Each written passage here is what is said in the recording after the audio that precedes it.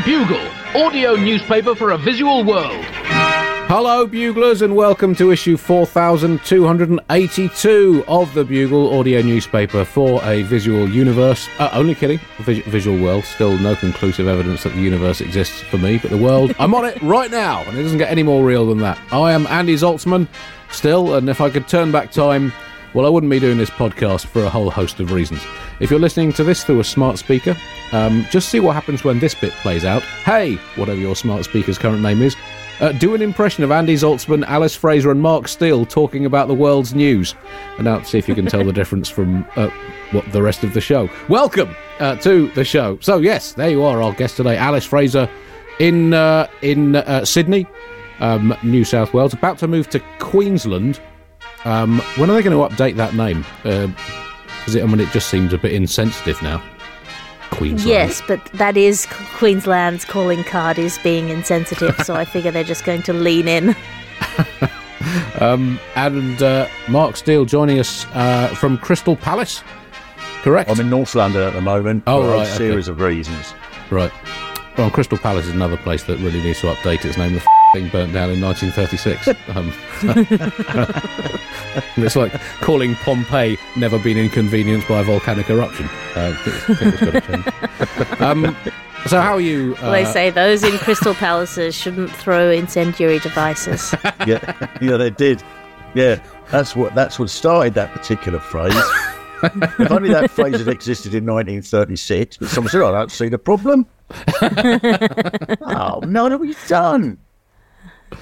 How are you, Mark? Well, cancer, but apart from that, I'm all right. All right. That's a very direct way of breaking it to any Bugle listeners who've not heard that news. You have written about it on and talked about it on your own shows. Yeah. I'm quite cheery at the moment because the sort of the bad thing that happened about 6 weeks ago, I'm recovered from that. And then all this treatment starts next week. So at the moment, I'm in this sort of little pocket of cheeriness where I'm feel fine. And the slightest little thing gives me immense joy. Like, all the window cleaners around, what's paying? This is the sort of thing that makes life worth living. Look at the cat doing a shit. Life goes on. It's amazing. Well, I recommend it. It's great cancer because it's sort of, you think, oh God, and then I had one day that was really grim. One of this consultant who probably wasn't going to win any awards for communication skills said, this is exact words, "Not good news, Mr. Steele." And he said, and that's what I knew for certain. He said, you've got cancer, and this is secondary cancer, so it's in two places. And I said, is it fatal? And he went, touch wood, and then touched a bit of wood. Oh, no.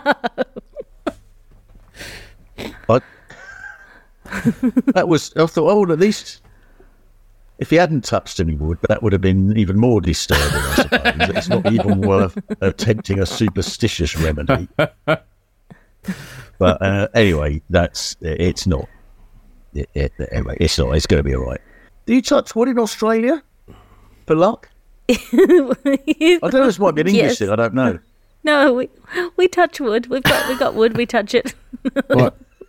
But you've got to do it the other way. Wood, and that means lucky. Let's hope.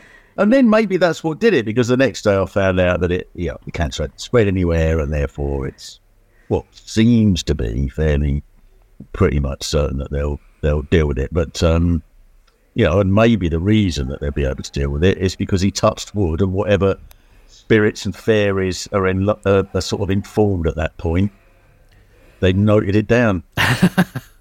I think that's the kind of level of science that we've been hearing about here in the COVID inquiry, which we'll be talking about later. Well, great! It's great to have you on the show, Alice. You are now approximately, what is it? It's over 75% pregnant now, and yes, almost completely pregnant. I like to see these things in statistical terms. I've almost achieved my final form of being entirely spherical. Touch wood. That's exciting, though. Yeah, it's very exciting. It's a delight in every possible way. Particularly having a toddler means that I get to have the joy of being kicked from both the outside and the inside at the same time, which is novel. Yeah. I was asked in one of the meetings where they were talking to me about radiotherapy, and they go through all these side effects. The way she put it, her English wasn't perfect, this consultant. She said, "I must ask you, have you completed your family?" What? What do you mean? And I thought, well, like it's a jigsaw. And she said, "No, have you completed your family?" I said, "I don't know what you mean." She said, "Well, have you?" And then I realised what she meant, and then I realised A, what she meant, and B, that apparently this radiotherapy, if I hadn't completed my family, was going to significantly impair my ability to make any more family.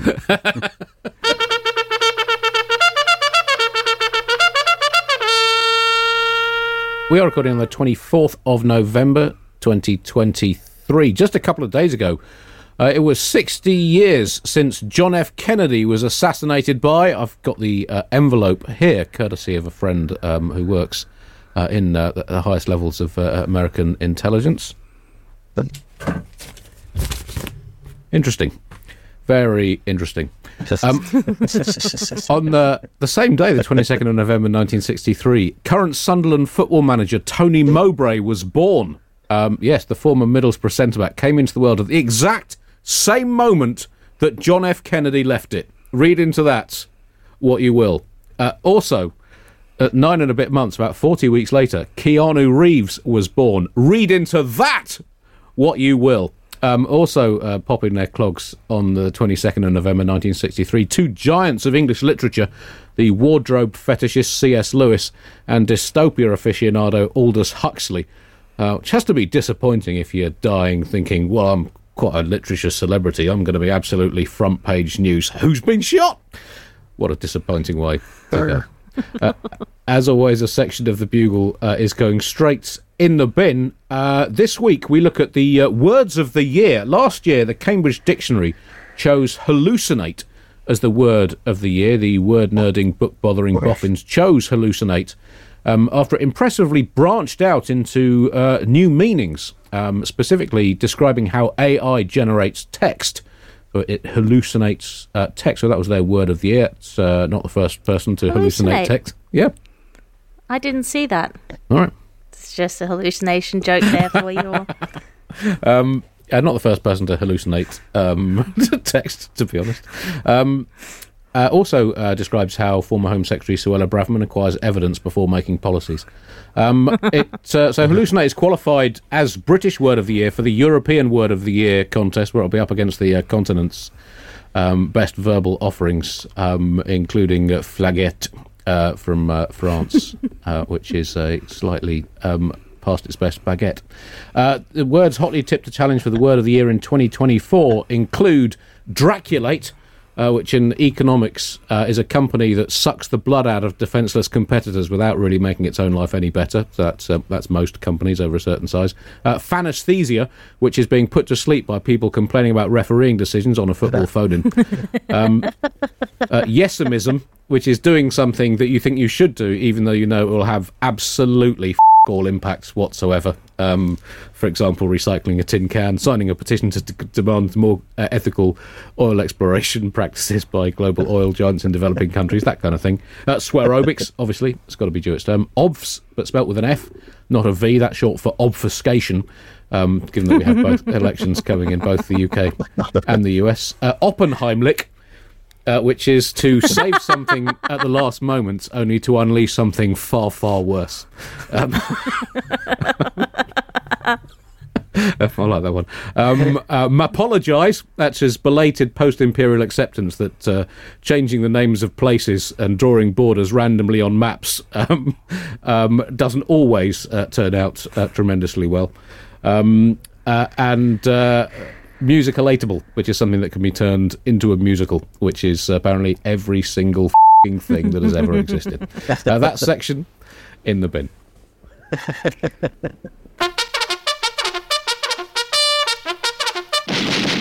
Top story this week. War is over. For a little bit. 4 days precisely. Don't worry, human suffering fans. War will once again not be over in just 4 days' time. Today, as we recorded, is day one of a 4-day ceasefire. Did we ever finalise the language on? Is it a pause, a ceasefire, a pause fire, a ceasetrocity, or a T interval? T short for temporary break in hostilities. We'll let history be the judge of that. It's the last couple of months, ever since Hamas perpetrated its terrorist abominations, have been an even more difficult time than usual to be on the I wish people would stop killing each other and learn to live in harmony, even whilst I also acknowledge how difficult that may be to achieve politically, end of the political seesaw when it comes to the Middle East. Mark, you've not been on the Bugle since the start of this latest flare-up in this crisis that began pretty much after God span his globe and said, "Yep, that bit."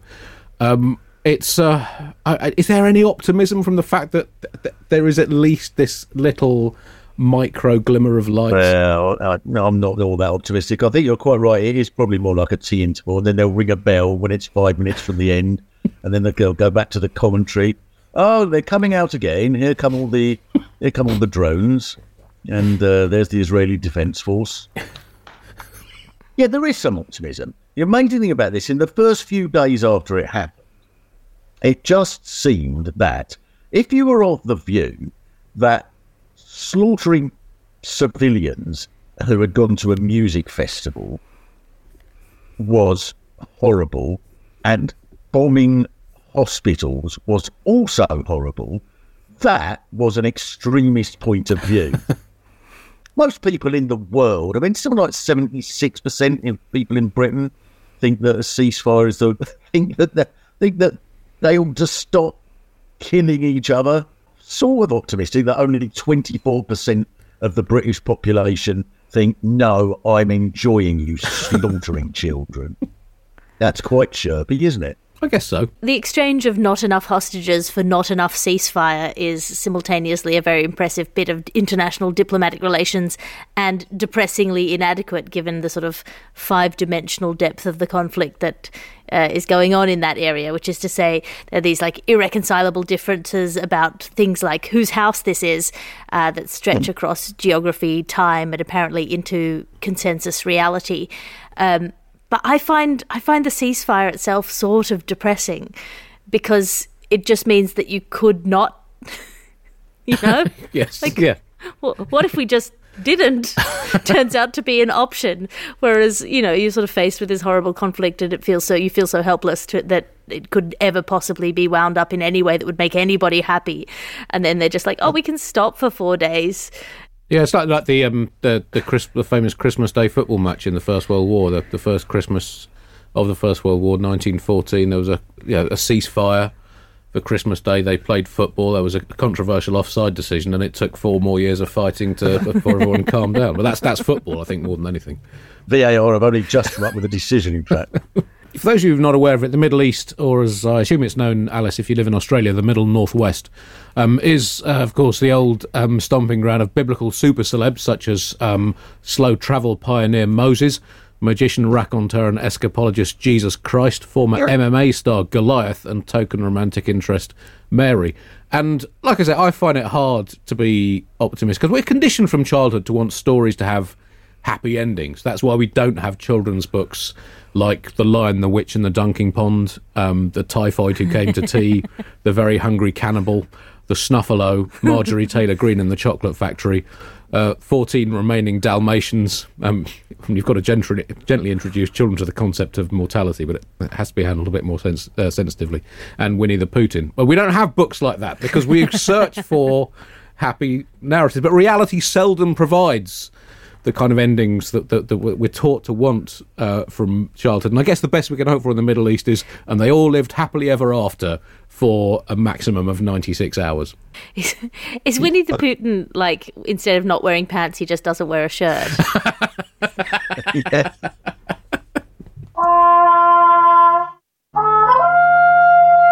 COVID inquiry news now. Well, here in the United Kingdom, we have, for some weeks now, been enjoying, is that the right term? No.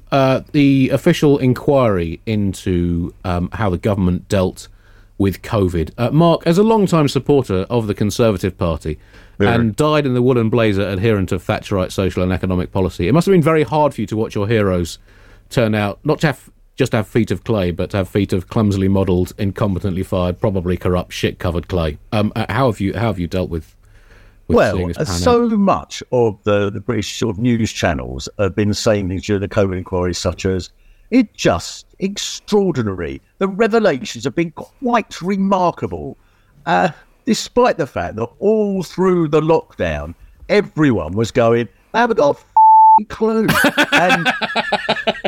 And they were just sort of, Boris Johnson would be, at the time, coming on television every day saying, the R rate, if it exceeds, it's gone down from 3 to 9, which shows that you must go to work, but are not permitted to travel there, and you must fly, but not within 6 feet of birds, and the maximum number permitted in a rule is not.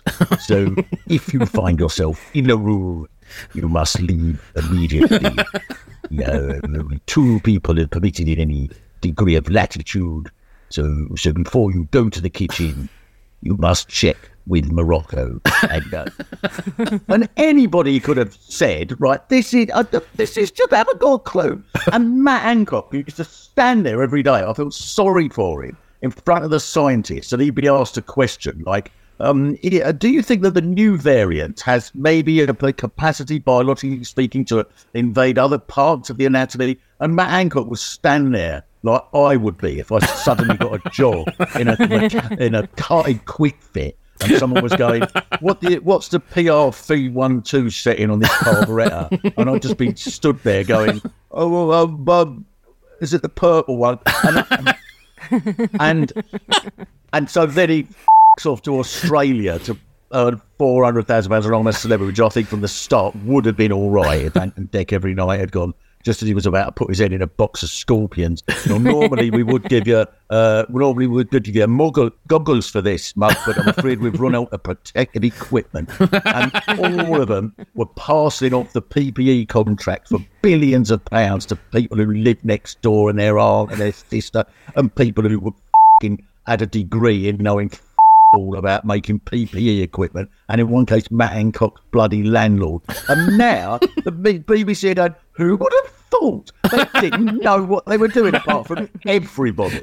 And then hey jumps. So even Dominic Cummings, who people remember, was caught breaking all the rules by driving to a place called Barnard Castle, hundreds of miles, and he said he was doing it because he wanted to check his eyes were working properly.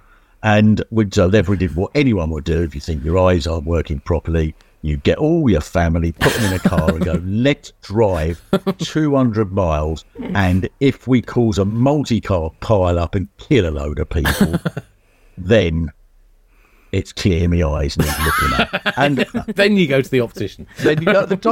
All of this.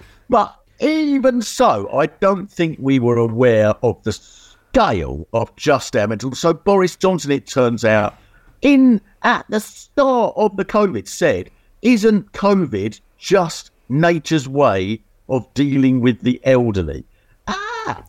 Rishi Sunak, according to Dominic Cummings, said, shouldn't we just let people die? Whether he did say that or not, I don't know, but Dominic Cummings claims he didn't. He was like, all of them are full of this. None of them.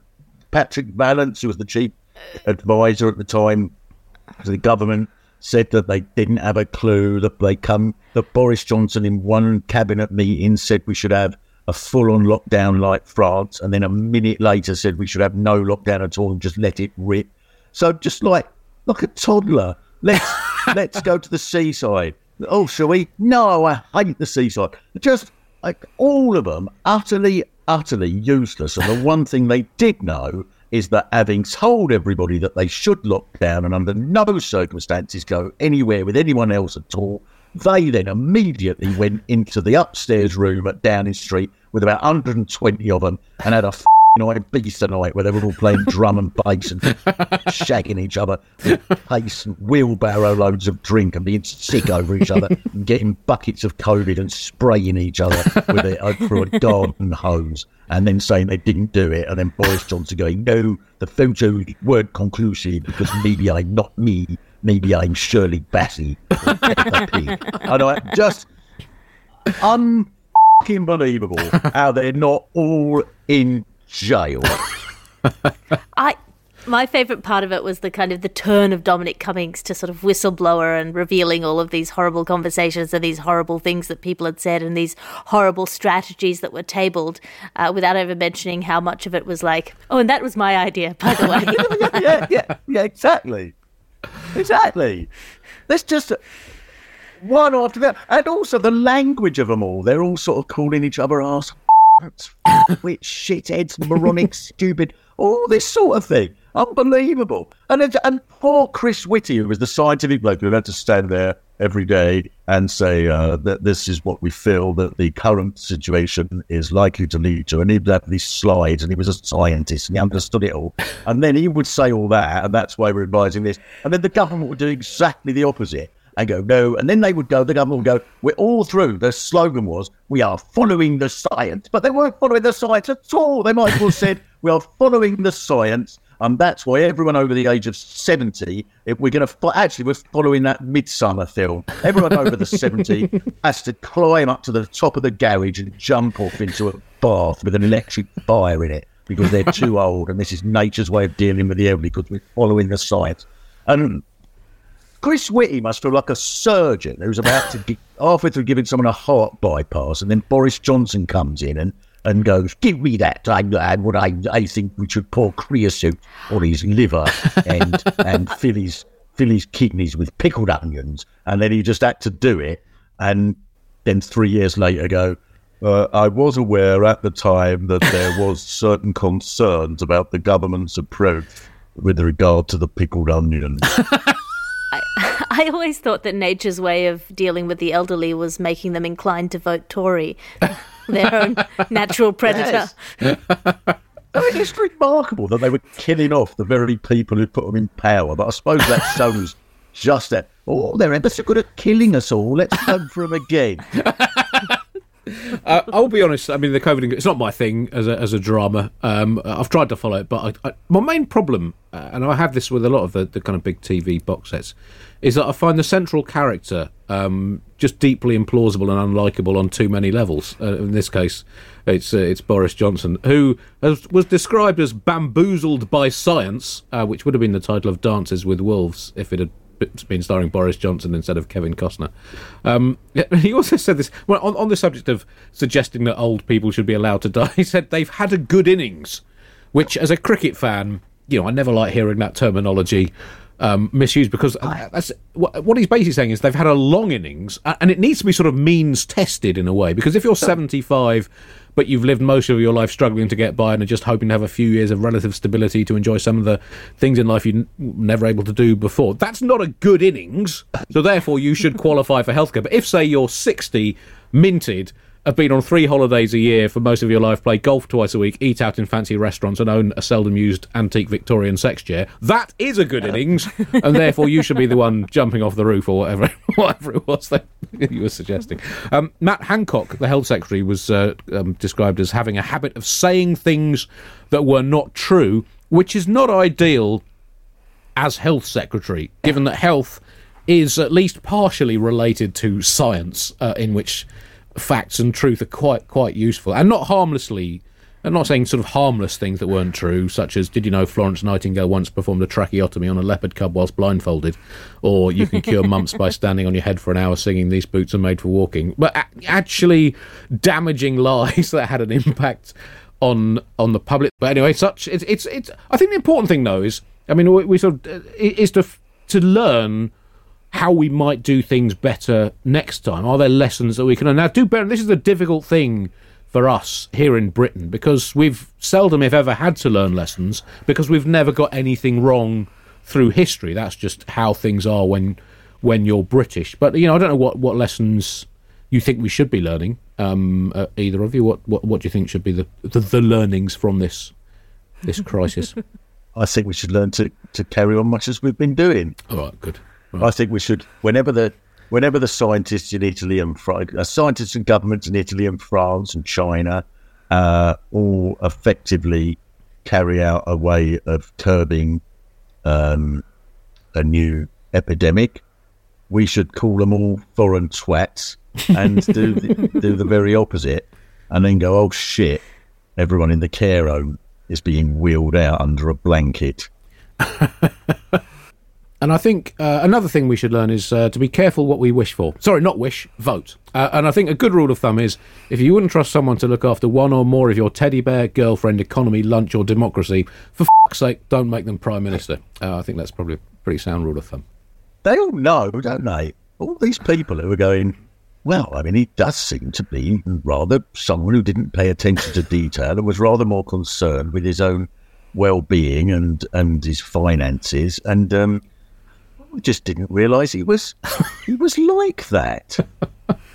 Well, to be fair, I mean, it's democracy working for once. He had laid those cards firmly on the table over decades in public life, and he was merely giving the nation what it voted for. I would say, their mothers could have told you they were like this, except all of their mothers outsourced the work to a nanny. That's why they're all People being sacked and then unsacked news now. And Alice, you have been covering the world of tech gazillionaires for, well, pretty much as long as you've been on this this podcast. Years, when was it? 2017, I think. You were first on. Wow, it's got that. Doesn't time fly? Bring us up to date with the latest exciting news from the crazy world of top level tech. I mean, this is such exciting news that if we had just waited a week to see what would happen, would have not have been news at all, because someone got fired and then rehired back into the same position. So if we just held fire, we wouldn't have needed all of the op-eds on what happened. Out of the blue, seemingly on Friday, OpenAI CEO Sam Altman was fired by the board of directors, and then after much scandal and controversy playing social media and normal media, he staged a counter coup. He mobilized hundreds of employees, including, incredibly enough, the original coup leader, and he won the support of all the investors, including Microsoft, against the company itself, and got rehired in the same position, which has got to be awkward for the people who stabbed him in the back. If anyone is not sure what OpenAI is, it's the parent company of ChatGPT, and it's sort of in the forefront of the tech world at the moment.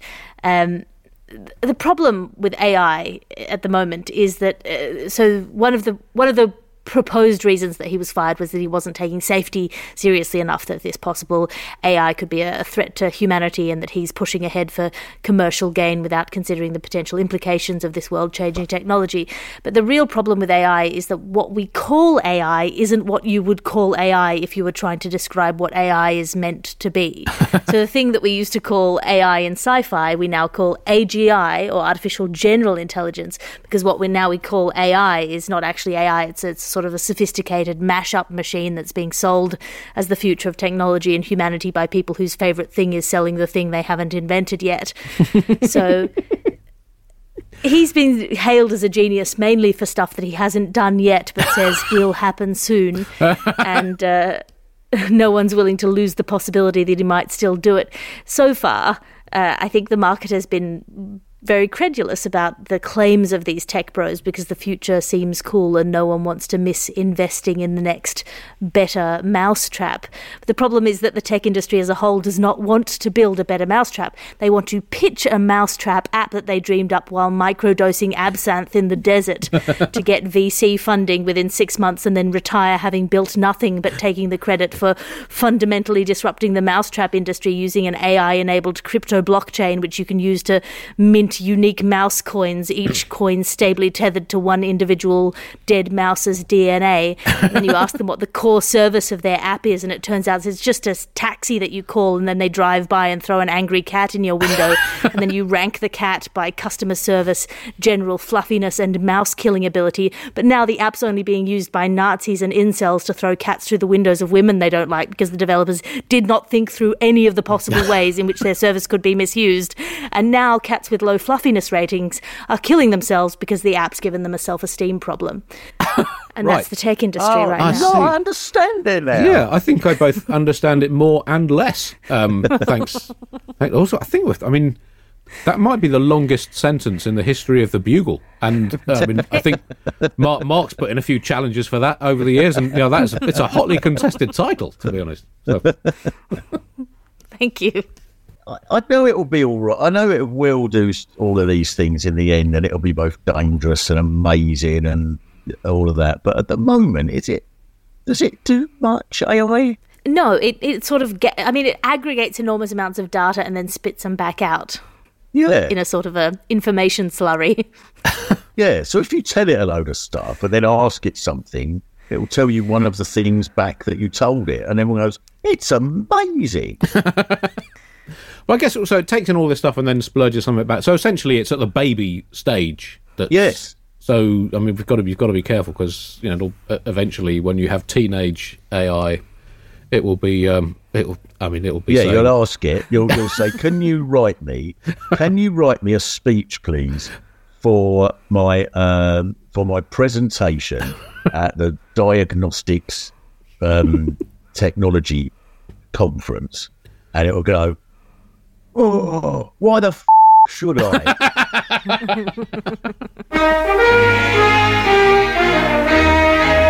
Let's move on now to rats news. Alice, you are, Yes. as we speak, in Australia, and you have been.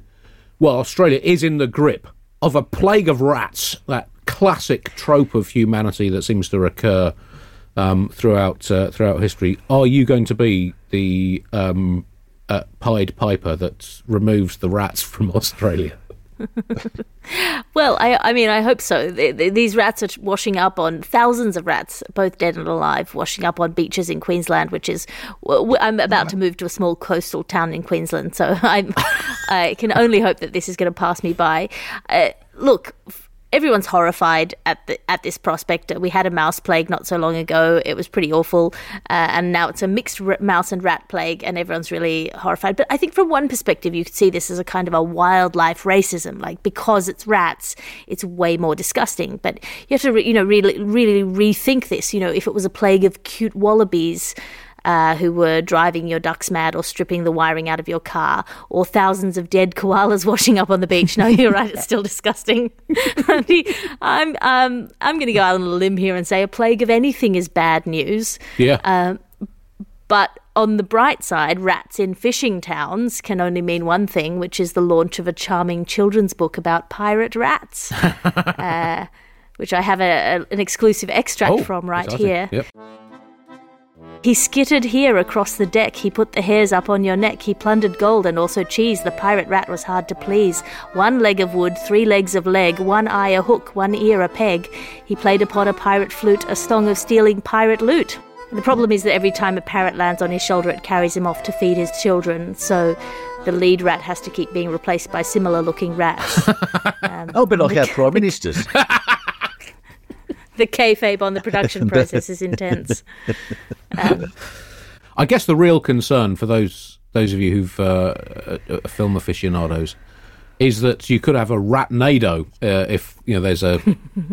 Obviously, Los Angeles was struck by that very serious sharknado a few years ago. So I mean, when you move to Queensland, if adverse weather conditions, you could have a ratnado, which no one wants to see. You're right though that rats get a bad press.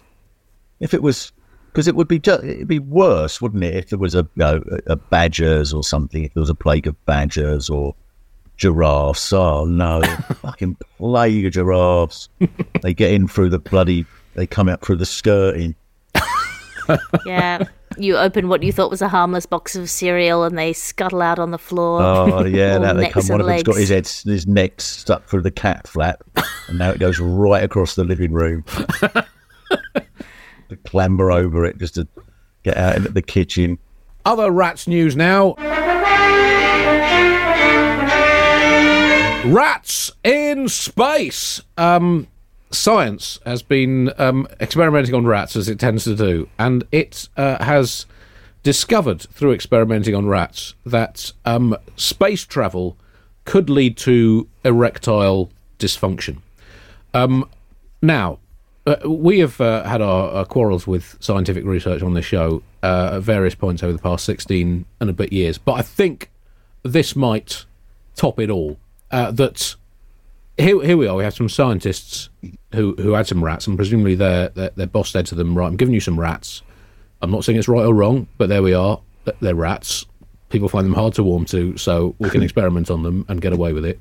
I'm going to leave you alone for 3 months in the laboratory with these rats, and I want you to do some research to benefit humanity. Off you go. 3 months later, comes back in. What have you got? Cure for malaria, new drug that means you can live in 50-degree heat with almost no oxygen. That would be useful. At least a fetching new shade of eyeshadow. Yes, boss. We found out that rats can't get rat boners if you blast them with a cosmic ray gun. Great. Well done, guys. Let me just call the fucking Nobel Committee right now. Rats can't get boners in space. That is the headline story from this news. And I guess it does sort of illustrate a lot about research into space travel, because we all know why this is a concern and why the research is being done into whether or not you can get a boner in space. Because the space race... Everyone wants to the stars. What? Well, that's because our space race between our heroic billionaires is basically fundamentally a race between the world's richest, most powerful people to be the first human to swap an alien. They all want to be the first. Musk, Zuckerberg, Bezos, Oliver, Djokovic, and Barney. They all want to be the first to enjoy astrocarnal conjugalments with whatever extraterrestrial hotsters we encounter in the nether regions of space. That's the only explanation for this research. And you would think that an erection would be easier to achieve when there was no gravity, wouldn't it? Surely, we ought not to have one. Yep. But everything floats, doesn't it? Yep. I'm for this. I'm for every kind of achievement that you would attempt to get women with being negatively correlated with penis function. Like, if you're like, the moment you make more than like $10 million, I reckon you should be chemically castrated. Like, I feel like every politician who gets a position of power over anyone should immediately have like 1/3 of their balls chopped off. Like, I feel like this should be the penalty for success. And so obvious, but will Keir Starmer put that in his manifesto? Well, he just won't commit to anything that might be even slightly controversial. Obviously, there's something sort of, kind of glamorous and exciting about science, and that sense that you are helping stretch the bounds of knowledge and improve the state of humanity. But when you find yourself trying to get a rat to roll over onto its back to see if it's got the horn, you must think, maybe I should have done something else. What do they do? Tickle it with a little Q-tip. What do they do? I don't know. Show it rat porn. I don't think even rats would like rat porn, would they? No, rats only jerk off to gerbil porn. Yeah. That's all the rest is very controversial piece of gerbil porn doing the rounds in high school during the early 2000s, in which a gerbil put a very small figurine of Richard Gere up its ass. Yeah. Family show, Alice. Family show. Of course, it might not be the cosmic rays and the microgravity that stop the rats getting bonus. It could be just... And then some gerbils go, oh, that's just made up. No, I'm with it. On the gerbil news. Sorry. Well, I expect to be hearing from both Richard Gere and the gerbils lawyers at some point in the next.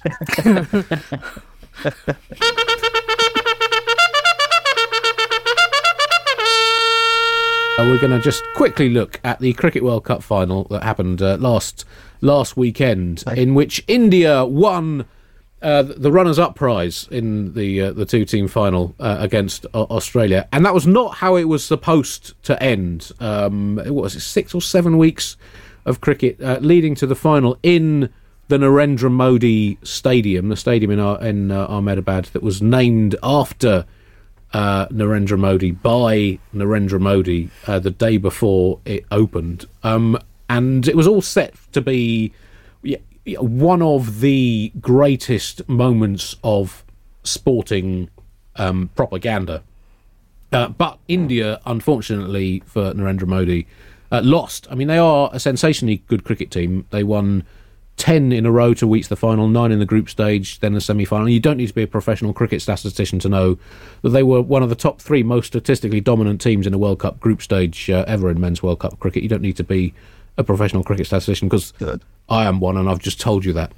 But it did seem that India winning in front of their Prime Minister in a stadium their Prime Minister had named after their Prime Minister, it seemed that was written in the stars. But unfortunately, there are a of a lot of stars, and if you look hard enough with the right telescope in the right place, you can find anything written in the stars, including the words, typical Australia, they always come good when it matters. And that's what happened in this case. Mark, it was, it did seem all the way through that India were too good for everyone, but such is sport. Yeah, well, you said, as far as only one game, and of course a similar thing happened when England were in the World Cup final badminton that was played at the Liz Truss Stadium that she named after herself, and it just seemed inevitable that England's badminton supremos would come through, but they didn't. And then not only that, but she actually bankrupted the leisure centre. It feels like the real story here that a lot of people have been focusing on is the bad sportsmanship, not of the players but of the fans, for not sticking it through to watch their team get thoroughly trounced. And if you really were in it for the love of the game, then you would have stuck around and seen your defeat and given due credit to the honourable winners. Yeah. But it feels like the fans don't know how to go about their business anymore. Well, I mean that is something certainly in England traditionally, that you would applaud the opposition, if only just to keep warm, because for a start, certainly when I was growing up, there was basically nothing to applaud England for, so you had to applaud the opposition, otherwise you would just slowly freeze to death under a tarpaulin. Just the sort of the comical sort of acceptance of defeat. I watched England lose to Iceland in the Euro Championships 7 or 8 years ago on a beach in Brighton in front of a big screen. There must be about 4,000 people there. And by the end of it all, I think it's fair to say most people found it hilarious. I think other countries, that's the one thing other countries could learn from the English. By the end, everyone was sort of thinking, I hope we don't equalise now, because this is funny. Right, that brings us to the end of this week's Bugle. Alice, anything to plug, apart, of course, from the Gargle, where this week you can hear more about the OpenAI hirings and firings? Yes, the Gargle, a sister podcast to the Bugle, is still available every week with me. And unbound.com, if you write in Alice Fraser, you can pre-order the Dancy Lagarde reader, which I have finished writing. So now it's up to them as to when it will end up in your hot little hands, but it's available for pre-order at unbound.com, and type in Alice Fraser. Oh, exciting. Mark? Well, you can come and see me having chemotherapy every Monday for the next 6 weeks. And tickets will be going on sale soon if you go to www.markstill.chemo.cancer.uk. And I think there's still some left for the second week. And then we're taking it on tour later in the year if that works. I'll be doing Shrewsbury, Doncaster, going to hospitals all over Britain, and also I'll have support some places, for people who haven't been diagnosed yet, just starting out, open spot cancer people. It's always good to give them a chance. But I'm doing this is all predicated on the fact that this goes all right. Then Mark Still's in Town, my series, will be on again at some point when I'm able to do them. But I have been to Margate already this week, and I'm looking around there, and then I'm going to go to Stoke soon. I don't know what the other ones will be yet. And your podcast? Oh, yes. What the is going on?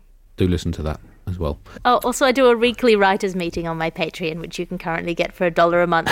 Actually, I do 2 weekly writers meetings that you can currently get for $1 a month because I don't know how business works. Patreon.com/Alice Fraser. 2 hourly weekly writers meetings for $1 a month. That's $half a meeting. I know. Don't I'm going to have a baby. Don't forget to book your tickets for the Bugle Live Tour in March. Numerous venues around the UK, including Glasgow, Norwich, Birmingham, Salford/Manchester.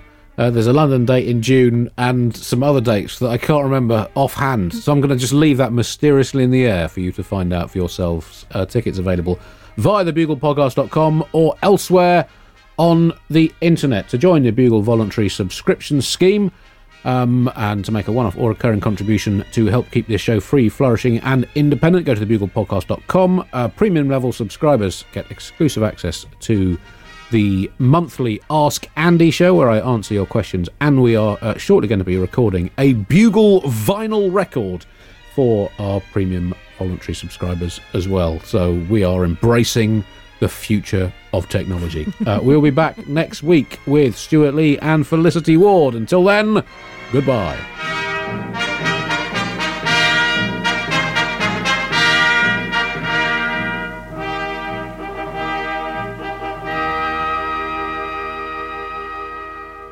Hi, it's producer Chris from The Bugle here.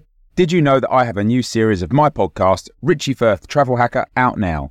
It's the show where Richie Firth and I talk about how to make travel better in our very special way. In this series, we discuss Lime bikes, Teslas, the London Overground, and a whole bunch of other random stuff that possibly involves wheels or tracks or engines of some variety. God, what a hot sell this is. I mean, you must be so excited. Listen now.